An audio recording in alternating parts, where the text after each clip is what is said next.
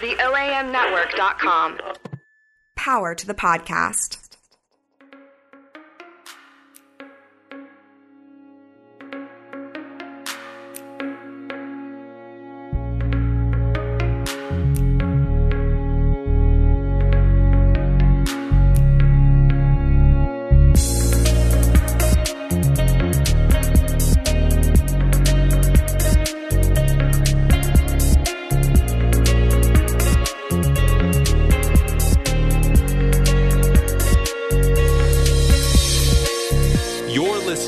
Bike Nerds Podcast. Hello and welcome to the Bike Nerds Podcast, episode 83. For over 25 years, Saris has been designing and manufacturing bicycle parking and infrastructure products to help cities, neighborhoods, businesses, and schools become more bike-friendly. To help amplify their commitment to American manufacturing and bike advocacy, Saris rebranded this week to become the endorsing brand for all their bike-centric brands, including Bike Fixation. As part of this effort, Saris merged their parking and infrastructure brands under the Bike Fixation name. From trailheads to transit stations, Bike Fixation envisions a world of cycling products accessible anywhere two wheels can lead you. This month, you can win a Bike Fixation outdoor public bike pump. Get entered to win over at bikefixation.com/bikenerds. Again, that's bikefixation.com/bikenerds. And this is your almost next to last week to sign up to win that pump. So please go over there, enter your email, and win one of these free pumps, courtesy of Bike Fixation, Saris, and the Bike Nerds. Sarah, how are you doing today? I'm fantastic. How are you? I'm doing great. So you're preparing for the last slow roll ride in Memphis today, right? Good. Very good. Yes. This is our final freewheel ride, which is a slow ride. And it's a little bittersweet. Well, it's just the last one of the season, right? Of the season, of course. We'll come back in the spring. I realized through my research on how to be funny on social media that snails hibernate. Did you know that? I did not know that. And a snail is our mascot for the freewheel ride. So freewheel is going to hibernate for the fall and winter, and we'll return. Wow, we're doing one of my favorite routes tonight as well, which is through the Uptown neighborhood. Nice. In Memphis. Nice. You're going uptown. Do you play the song with the Uptown chorus while you're doing that? We'll do it while we register. So before we leave. Got it. But listen to this. Yeah. Last week, we did a new route with freewheelers, and we have a bike ped rail bridge that can get you from Memphis, Tennessee to West Memphis, Arkansas, across the Mississippi River, the Big River Crossing. I'm familiar with that. You're familiar.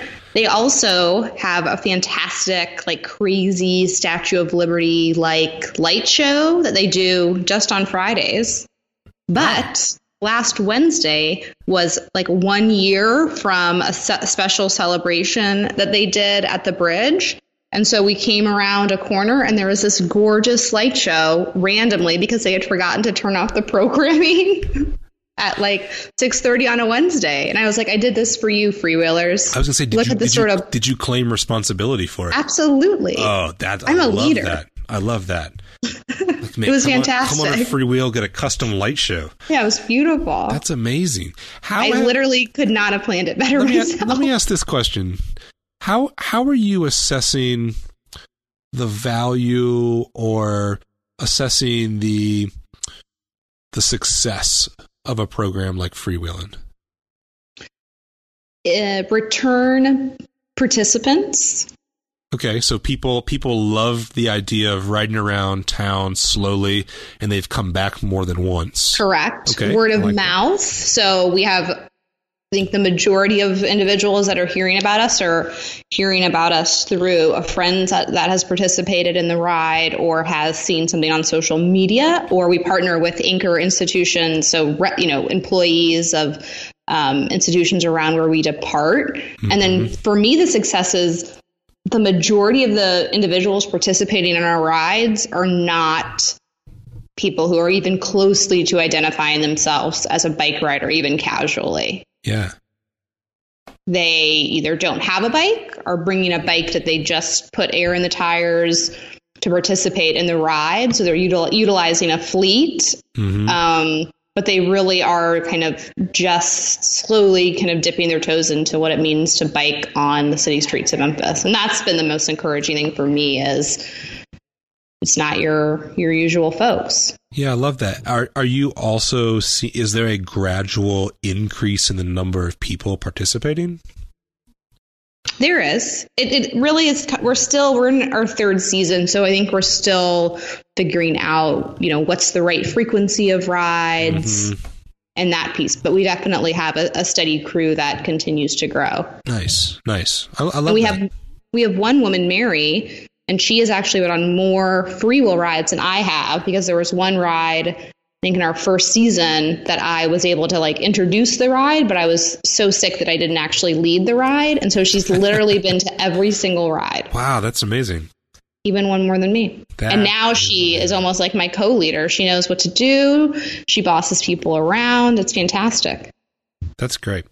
Speaking of awesome rides that are curated by you and others and introducing new people to riding bicycles, this week's guest is Arleigh Greenwald, and Arleigh is the bike shop girl. Yes. And she also has launched a new site called Bike Here, which highlights low stress routes and destinations in Denver. Yeah, Arleigh and I might have met in person once at a conference last spring, but she and I have been communicating electronically since I moved to Colorado. And Bike Shop Girl, was sort of a blog and a website that was sort of women focused, providing information to women about all things bikes, doing maintenance and product reviews and experiences of, what are the right questions to ask when you're buying a bicycle. And, she noticed that there was a need within the bike industry to, reach out to and sort of motivate, women to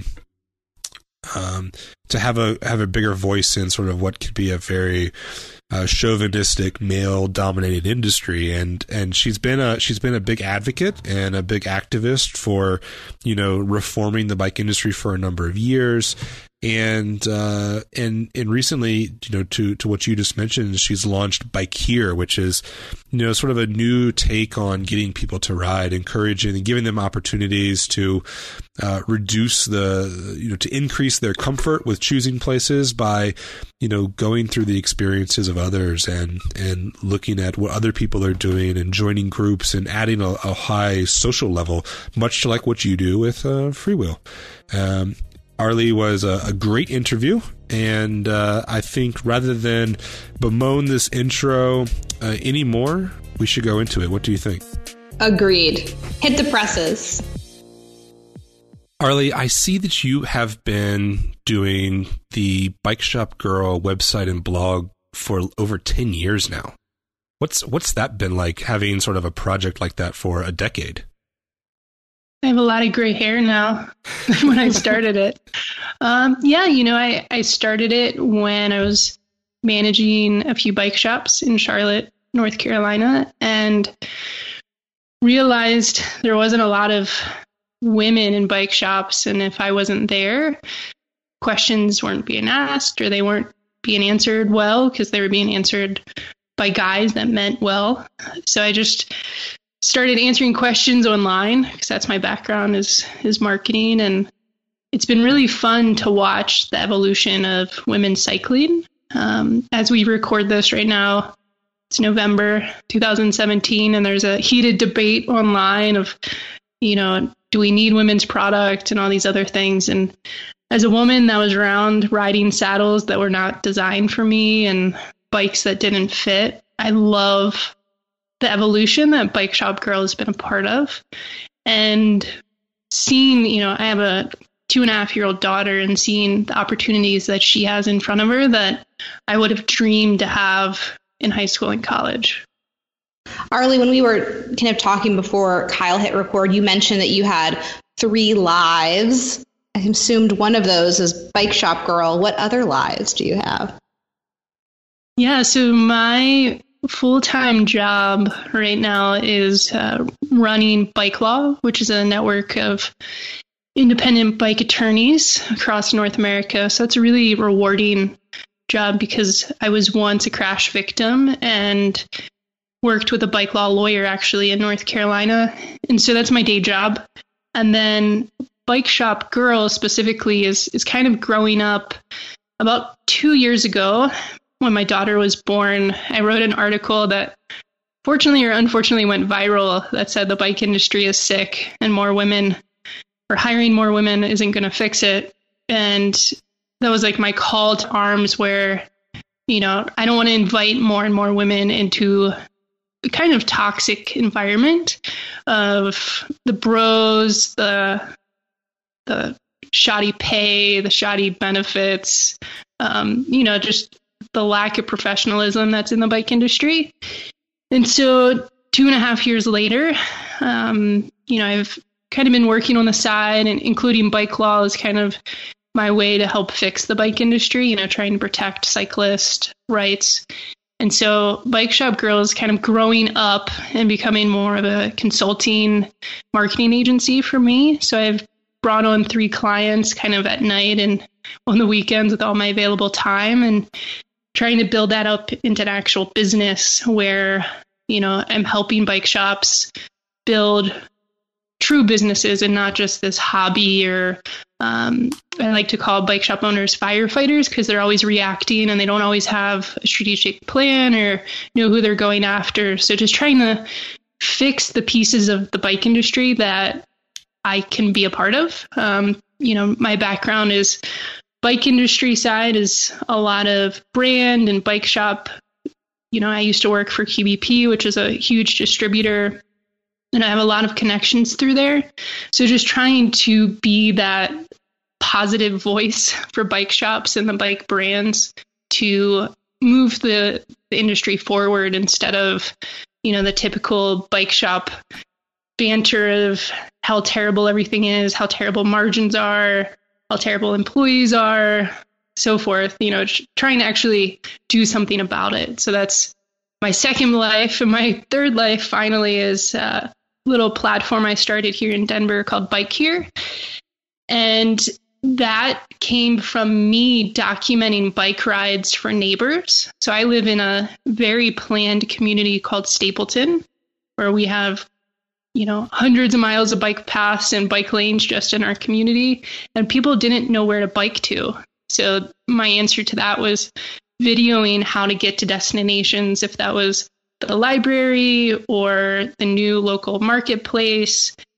And a local transit group, Northeast Transportation Connections, gave me funding to really start up this site where I'm showing people how to bike to destinations, hiring on a couple project managers to help me grow it, and really focusing on the bike as a tool to get people to places instead of the culture that we surround biking, and making it more obtainable instead of intimidating and unsafe.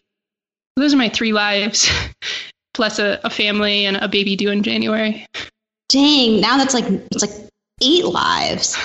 I get about 6 hours of sleep on average. So if you ever need me, I'm accessible by Twitter until like 1 o'clock in the morning. Arleigh, as I look at sort of all of the content that you have available on Bike Shop Girl, and I want to be clear about, I've been referring it to sort of a blog and a website, but you have reviews here, you have sort of like advocacy oriented news stories, you have reviews of products, you have sort of, how do you sort of categorize what Bike Shop Girl actually is, sort of as a media product? So until 2 years ago, it was really more of what you would think of like a women's cycling media outlet. A lot of reviews, a lot of tips. The version you're seeing now is probably 1% of the content that it used to have. I revolted on the bike industry and deleted my site for a while. Mm-hmm. And some rebuilding. Why did you do that?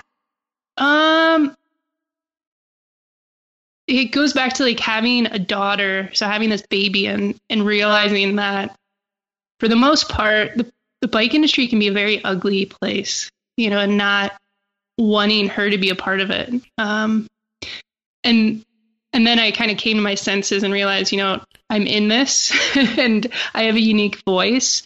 And so that was the transformation where you're seeing a lot more opinions and editorial of me just spewing my thoughts. And it's actually been very rewarding. I'm just saying a lot of things that other people think, and trying to make them actionable instead of just bitching and moaning. So now I would say Bike Shop Girl is just my voice, and I review a lot of product that I don't find out on the internet. So, the Bullet Cargo bike, which was a life-changing purchase for me. I was like, I want to sing to the Copenhagen gods about this product because it allowed me to bike with my daughter at 6 months old. So that's a product that I'm reviewing. For a while, I used to get in lots of products to review, and I don't want to be a bicycling magazine or a dirt rag or a bike groomer that just reviews stuff to do it so that I get traffic. I don't need that kind of revenue, and I don't need that kind of stress. And, at some point you're owned by the advertisers or whoever's paying for it. And I decided that I just wanted Bike Shop Girl to be my voice, and it seems like it's needed. So that's been rewarding. Does that answer your question? Yeah, I think so. I also love the importance of talking about it as a media outlet. I think that's Sarah and I should do that for the podcast. It sounds very important in some ways. I'm wondering. I get press passes to random stuff. Oh, nice. Yeah, that's what? You're definitely. We're missing out. I know. You're way ahead of us, obviously. The Bike Nerds Podcast Network feels like that gets media passes. I'm wondering, just as I'm looking at sort of the, you said your background was in marketing, and you're sort of providing content in a variety of different ways, including video that you're putting out on YouTube. I'm curious to know, did you start off with a basic knowledge of how to do this, or was it something that you picked up along the way as new technology was available to you? A little bit of both. I went to school for design and realized that I didn't want to push pixels. And so I started working in bike shops. And at that time, this is 2003, digital marketing's free, other than your time. So it was the easiest way for me to move the needle instead of continuing to buy yellow page ads. So I would say I have a background in digital space. So I was very comfortable figuring it out. I had a blog when you actually hand wrote the HTML to update your blog. Yeah. So I come from that space that I don't feel exposed trying new things or, getting on Twitter and seeing what it's about. And from there, it's just, testing and having a hypothesis and trying to test against it. So yeah, I would say a little bit of everything, and Google's your friend, From Bike Shop Girl's perspective, who do you hope is reading the website? Is it women? Is it everyone? Is it a specific kind of person? Like, who do you want your voice to reach?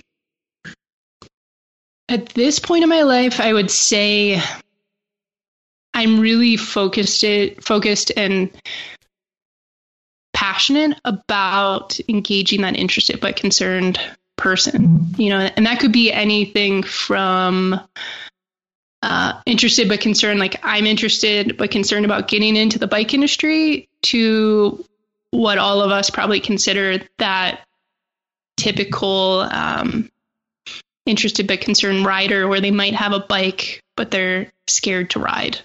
So I'm really going after that, like, low-hanging fruit that most media outlets don't care about.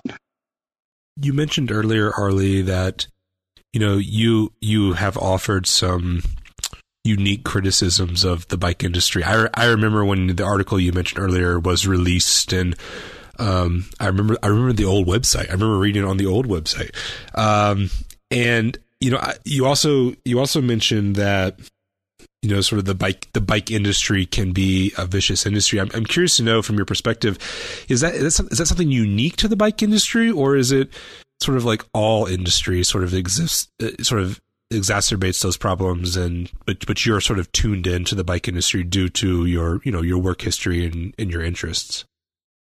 I think it's a little bit different. You know, you're hearing about it now in the tech industry and politics and Hollywood and things like that. But I think what's unique about the bike industry is there's no pay, right? So you have to deal with it and you're not getting paid well, and you probably don't have benefits.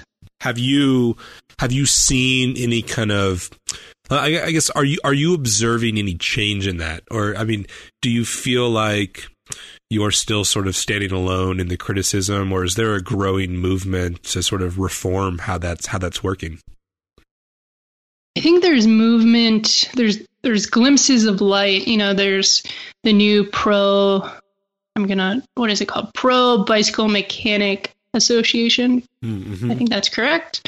You know, where it's a up and coming nonprofit trying to create standards for bike mechanics. So they're holding classes and seminars, and you can become certified at certain things. So I think that's helping. But I don't see it coming from the top down where I think it needs to start.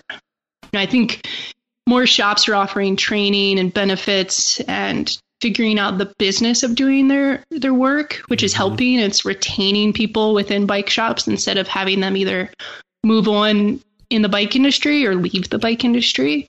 But I'm not seeing it from, you know, the powerhouses of like Shimano or QBP or the Bike League or things like that, where they really should be setting the bar of either training or education and training and education, meaning training their own people, you know, like HR related, or the other side being education to their dealers, to their brands on what they should be doing differently.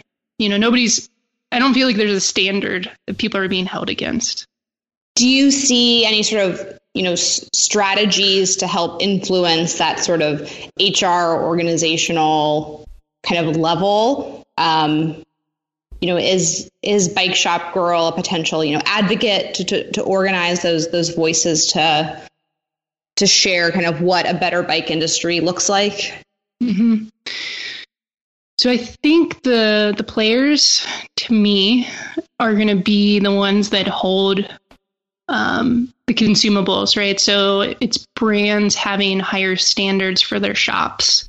You know, if that's something as simple, and this is something I'm working on for Shift Up, which is my marketing agency, is brands holding shops accountable to what type of marketing they have.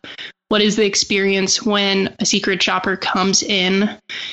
So there's that piece. And then there's the piece in the consumer, so the B2B world, there's something called MAP, you know, and that just means, I forget what the acronym means right now, but it means, you know, like you can't sell below an advertised price. Yeah. Manufacturer advertised price. There you go. And holding people to that standards and not letting them buy until they've gone through certain training. And Shimano does that to a point for employee purchase. I think Trek and Specialized does too. But when you go to those events, they're still so product heavy. The training's very product heavy. It's not, here's how you treat your customers right, or here's how you sell our product the right way. It's all tech speak. And that's where I think the training should shift away from being all about the widgets and the latest product to sell and being more about building the business of bikes. So I think, again, the people that are holding the products that bike shops or brands want to be able to sell through, you know, like QBP could hold the brands that they carry a little bit more accountable, and their bike shops that they sell to a little bit more accountable. Is there an opportunity here for women to bypass the traditional bike industry and start up their own industry in the wake of sort of lackluster movement by the big players? You know, for instance, should women become bike shop owners? Should they should they invest time and money and research into creating products? Should they become the suppliers or the distributors or the manufacturers? I'm curious to know if that's a potential place, to sort of come into this, or are the barriers to entry and into that kind of methodology too high for them? I think the issue with the bike industry is there's no barrier to entry. And I mean that in like a loving way, that anybody could start whatever they want. They can start a bike shop with 3 months worth of rent and go on terms with everyone and go in the hole and be in debt. You can launch a product on Kickstarter.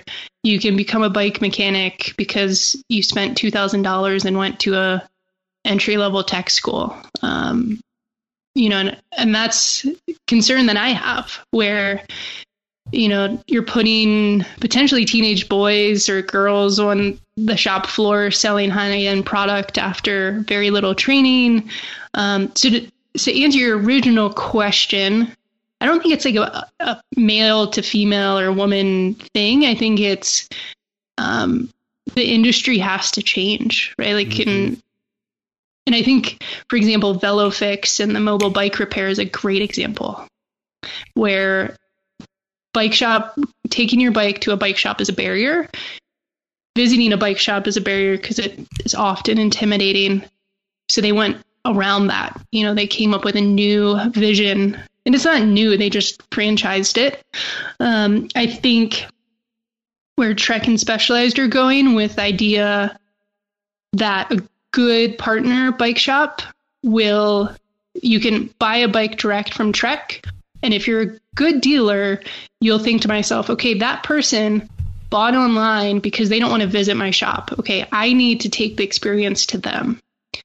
And so maybe there's a way to reinvent the bike shop. And I think that's happening with the coffee and beer and things like that. But in general, I feel like the bike industry needs to focus more on bringing up their standards and focusing back on that experience and figuring out why people don't want to visit bike shops, don't want to buy products, and people in the industry don't stick around. And, I think there's hope with like the NBDA and things like that, but they've been around for a long time and they haven't done anything. Hopefully I don't get hate mail for that, but what is your lasting program that's helped keep bike shops in business and keep good employees around?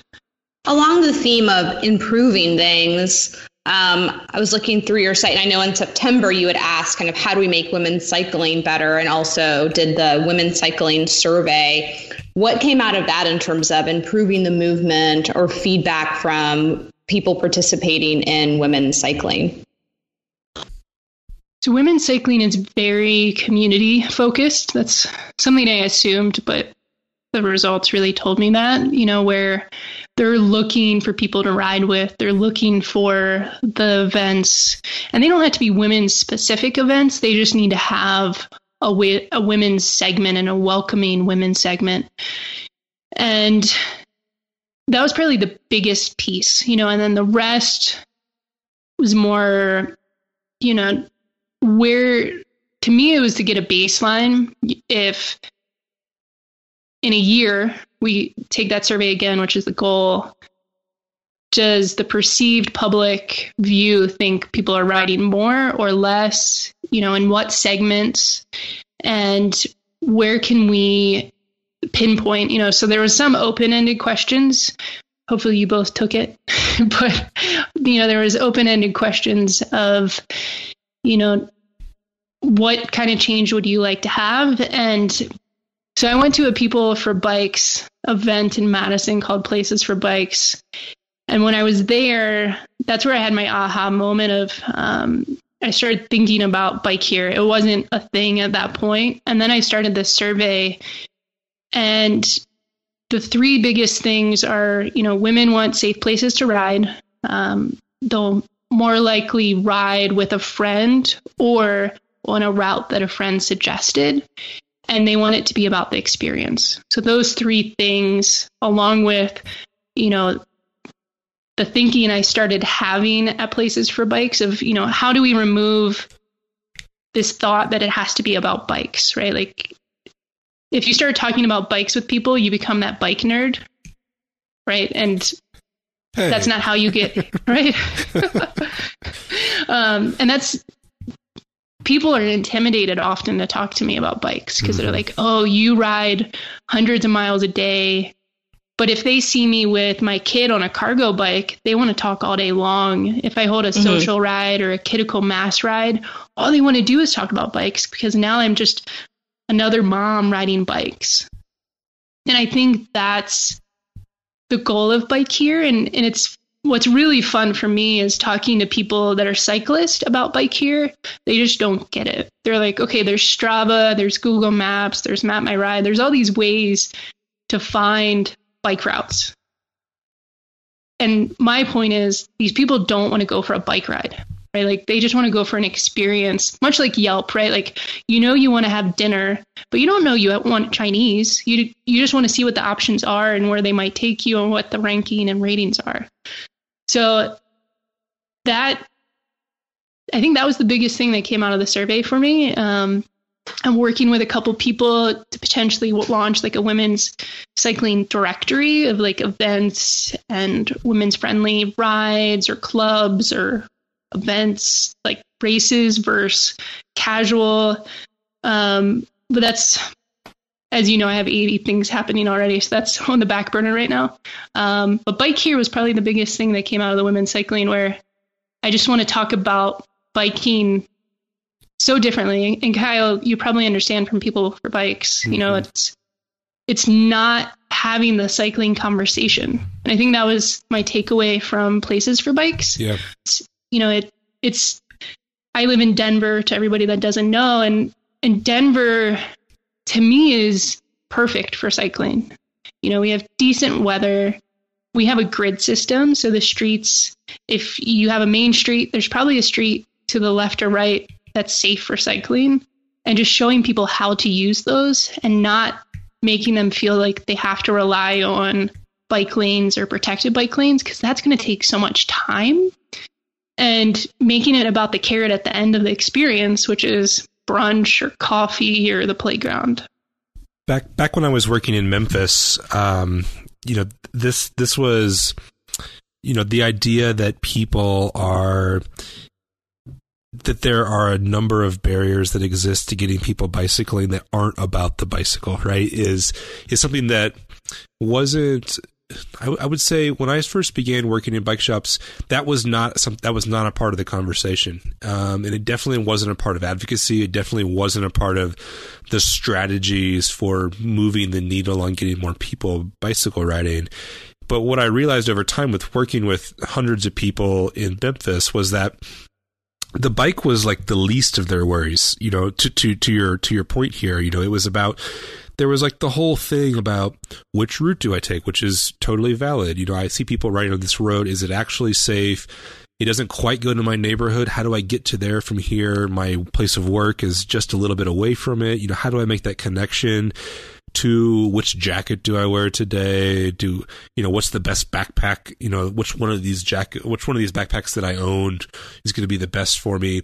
And people that I found that were actually really progressive thinking and, in the reasons about why they wanted to ride a bicycle, they were the motivations behind it, whether it was the environment or health or for any of the other sort of factors that drive people to think about transportation in different ways, that wasn't the factor. They were totally bought in on all of those ideas. But these really practical questions about, am I going to enjoy what I'm actually doing? How do I make this not a burden? Actually was the big piece. I remember my friend Marv in Memphis, who is a great friend and a huge supporter of cycling, he'll tell you a story that it took him about 9 months to finally eke up the courage to figure out how to ride the 2 miles to his place of work every day. And that by working with some friends and going on some test rides before, over the weekend, he was able to figure it out, and he immediately became hooked on bicycling to work. And so I love the idea that Bike Here is here to help remove some of those barriers. Could you talk a little bit more about the launch of Bike Here? Yeah. And I want to talk to Marv. Yeah, he's sweet. So, the launch happened. So I came back from Places for Bikes. I started this survey, just initially it was selfish, where my background's content marketing and user experience design. So what are the problems these women are having that I could create content about? And that's really how I started Bike Shop Girl, right? Like, do I wear underwear under my cycling shorts? How should a bike fit? What's the difference between all of these bikes? How do you change a flat tire? All of these super basic questions. And I sat down with my local transit management. What are they called? Transit demand management. I think that's right. Yeah. And they're bike people, but they're bike people in a way that they're just trying to get people out of driving their car alone. So single occupancy vehicle. So they're just trying to move people differently. And they're always my guiding light in any bike work I do, because their audience is who I want to be working with. And I kind of just spewed with them. Like, I had a PowerPoint, like I had my pitch deck. I felt like a startup founder. And I was like, here's what I'm thinking. I really don't know what it looks like, but would you be interested in helping? And their aha was so rewarding to me, where I was like, okay, I'm on to something. And just talking to people differently and showing them, I don't know if you checked out Bike Here, but our pilot launched in September, and the goal is really destination. So the pilot's based around this new marketplace that opened. It's on the line of East Denver and Aurora, surrounded by houses, but it's becoming like the marketplace, the new food hall of Denver to visit. And they have so much parking issues. Like, they don't have a parking garage. It's a pain in the butt to visit them on the weekends. And there's bike paths leading up to it from like 3 sides. So it's a perfect biking destination. If I couldn't make it work there, I just shouldn't be doing it. And we launched it September, tied with a big arts festival there. And all it's doing is showing people this, I hate saying safest, so I say the most low stress bike route, using some doc wording from People for Bikes. So low stress, it would be the routes that I would take my child on if I can. And if not, the barrier is my mother. Can my mom ride on this route? Would I feel safe sending a loved one on this route that is not experienced with cycling? So there are 4 routes from the local neighborhoods within like 3 miles, and a large local employer, University of Colorado Medical Campus. And the immediate reaction to non-cyclists was amazing. They're like, oh, I can just follow this on my phone, or, I have videos of the ride so they can see what they're going to experience. I have photos of the ride. I have, what you're going to bike to, so the food and things like that. And then the second piece, which to me is targeting this interested by concern market, is working with the destination. And the reason it's called Bike Here, so we have signs all over with cards you can take. So there's an offline piece. And then working with local employers to show them like, hey, you can give this to people so that they can bike to this destination at lunch, or they can use this on the weekends. And to me, it's overcoming those barriers that people have to go through before trying to bike to work, because that's probably like the most stressful bike ride you could plan as a new cyclist. Like, you're going to get sweaty. You have to be on time. You have to be organized. You have to pack your lunch. Like, how about we make super easy bike rides to like Target or the playground before we try to shove people out into this bike to work thing? So that started in September. The official pilot ended in November. And, we've had, I can say 500 postcards were picked up within the marketplace. And I think we've had over 2,500 people view the routes. And, that's all organically from either picking up the cards or hearing about it from friends, or we were in the news. But, it's not it's not a popular website, so it's not like I have traffic from anywhere else. I think it's brilliant. So one of my lives here in Memphis is launching, along with a bunch of fantastic people, bike share here in our city. And 2 years ago, we did a ton of community engagement. And I think we thought the barriers around our conversations with community members would be about what bike share is, how much does it cost? I don't know how to ride a bike. And it really came through that, to what you and Kyle both said, everyone really kind of got how it helped transportation and recreation in a variety of ways. It was like, yeah, sure, bike shares sounds like a really good idea.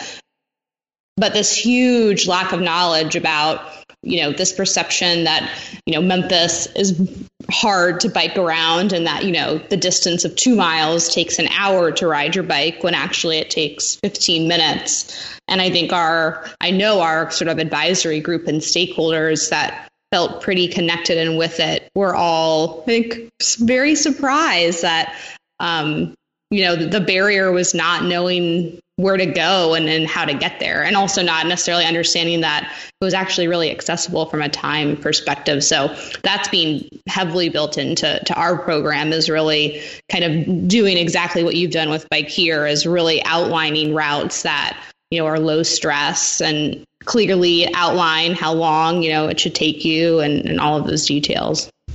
Sounds like I should visit Memphis. You should. Memphis is amazing. Oh, I've been to Memphis many times, but it sounds like I should come help you guys. Spring of 2018.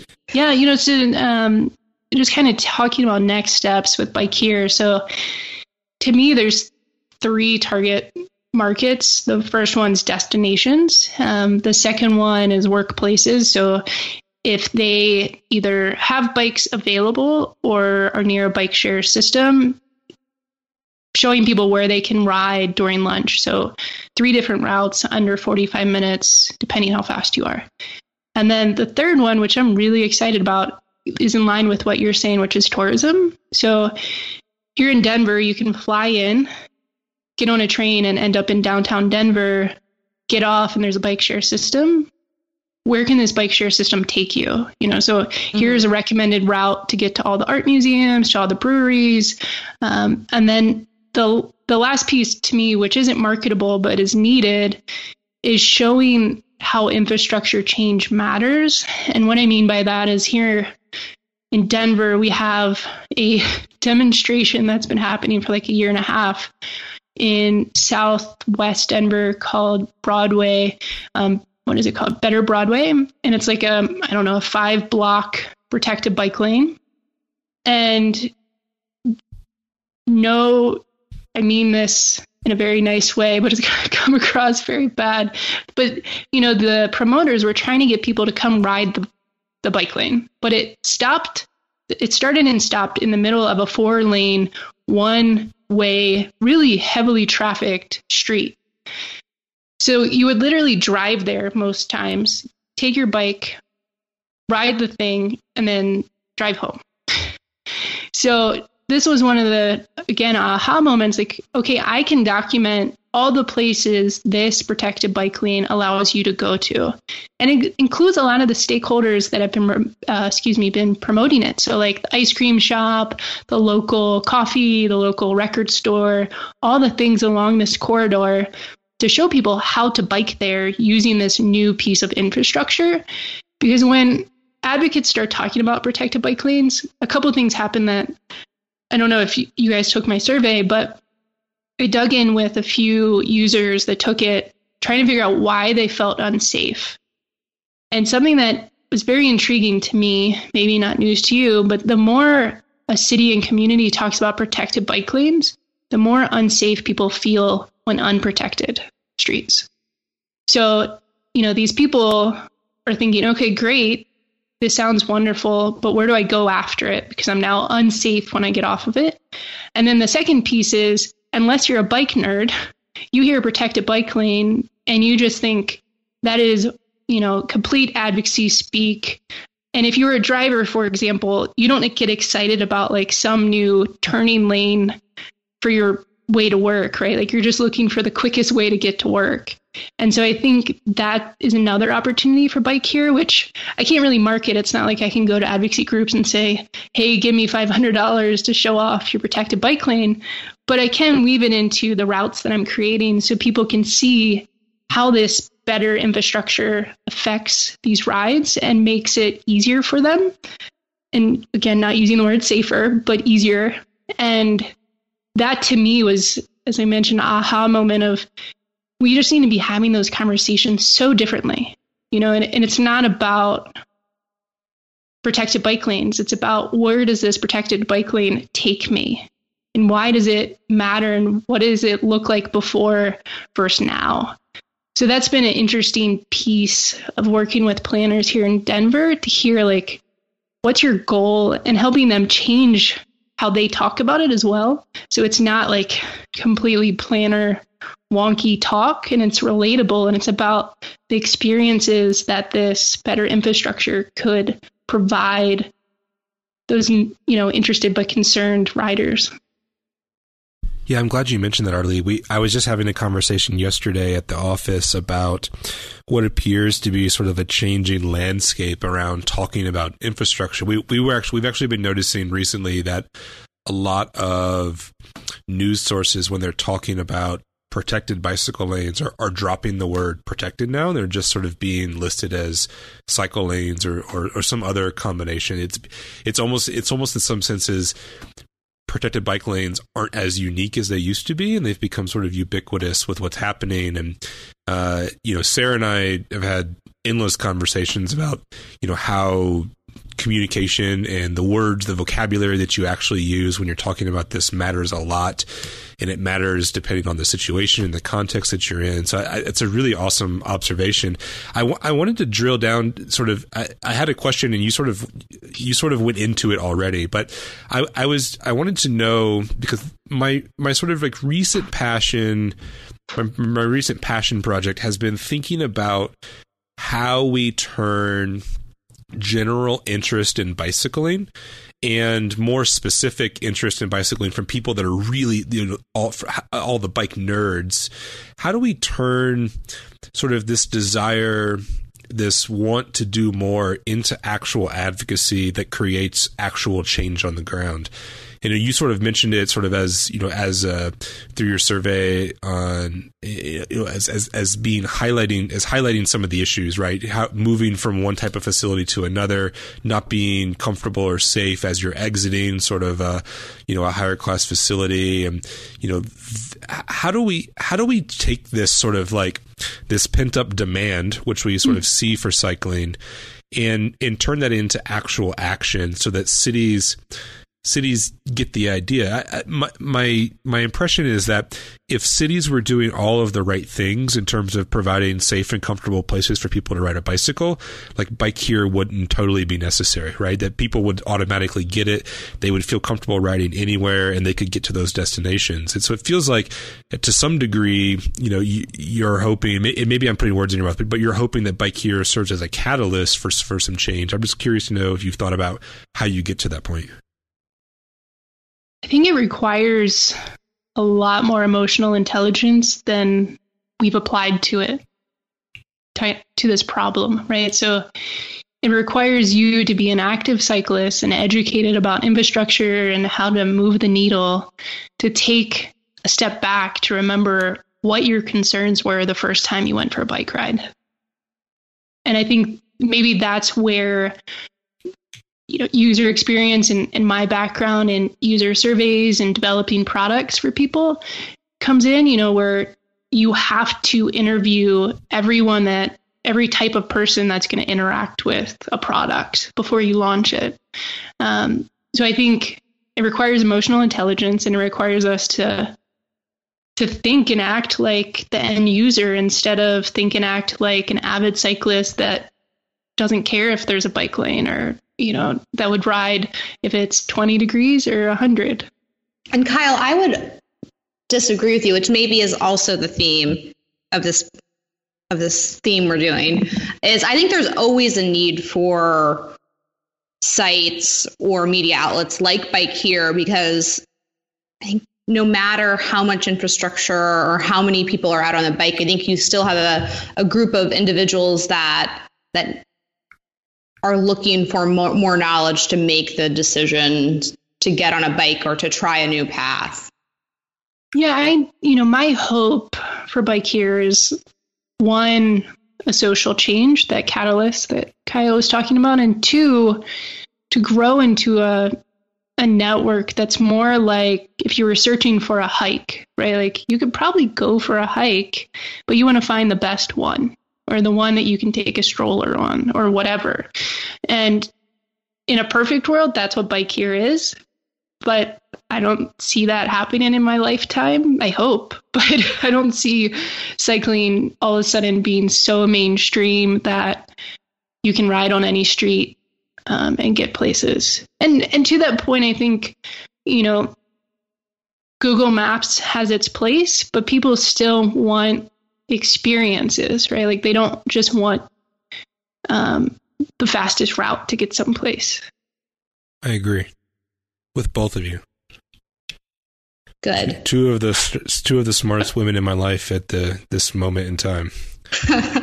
Only because I'm going to see my wife later, and I'll have to add her to the equation. If I could shift gears using a bike pun real fast. Ugh. I know. Sorry, Sarah and I made a pact that we weren't going to say shifting gears this year, but we have. But I just did, and I also wanted to point out that we also said we weren't going to talk about the bicycle as a tool, and Arleigh did. So we've broken our pact twice on this show. I love it. Arleigh, I know you mentioned earlier, and I read on your website that you have fallen in love with cargo bicycling. Mm-hmm. You've gotten the bug. And I'm just curious to know from your perspective, what's that like? Because I also carry the genetic markers that predict a high interest in cargo bicycling. Well, let's see. My cargo bike history. I had a extra cycle free Radical, I think in like 2008, and I used to go camping with it. That was pretty awesome. And fast forward, I knew I wanted to carry my kid at a young age. And my disclaimer here is my wife is a pediatric emergency doc. So we had very high standards than just like dropping a infant carrier in a trailer, so I tested out a lot of them. I ended up with a front loader, and it was really life-changing as a parent, and just being able to talk to my child and have her experience life on a bike at such a young age. And not just, we have a trailer that I use when it's cold, but she's separated, she's enclosed, I can't really hear her.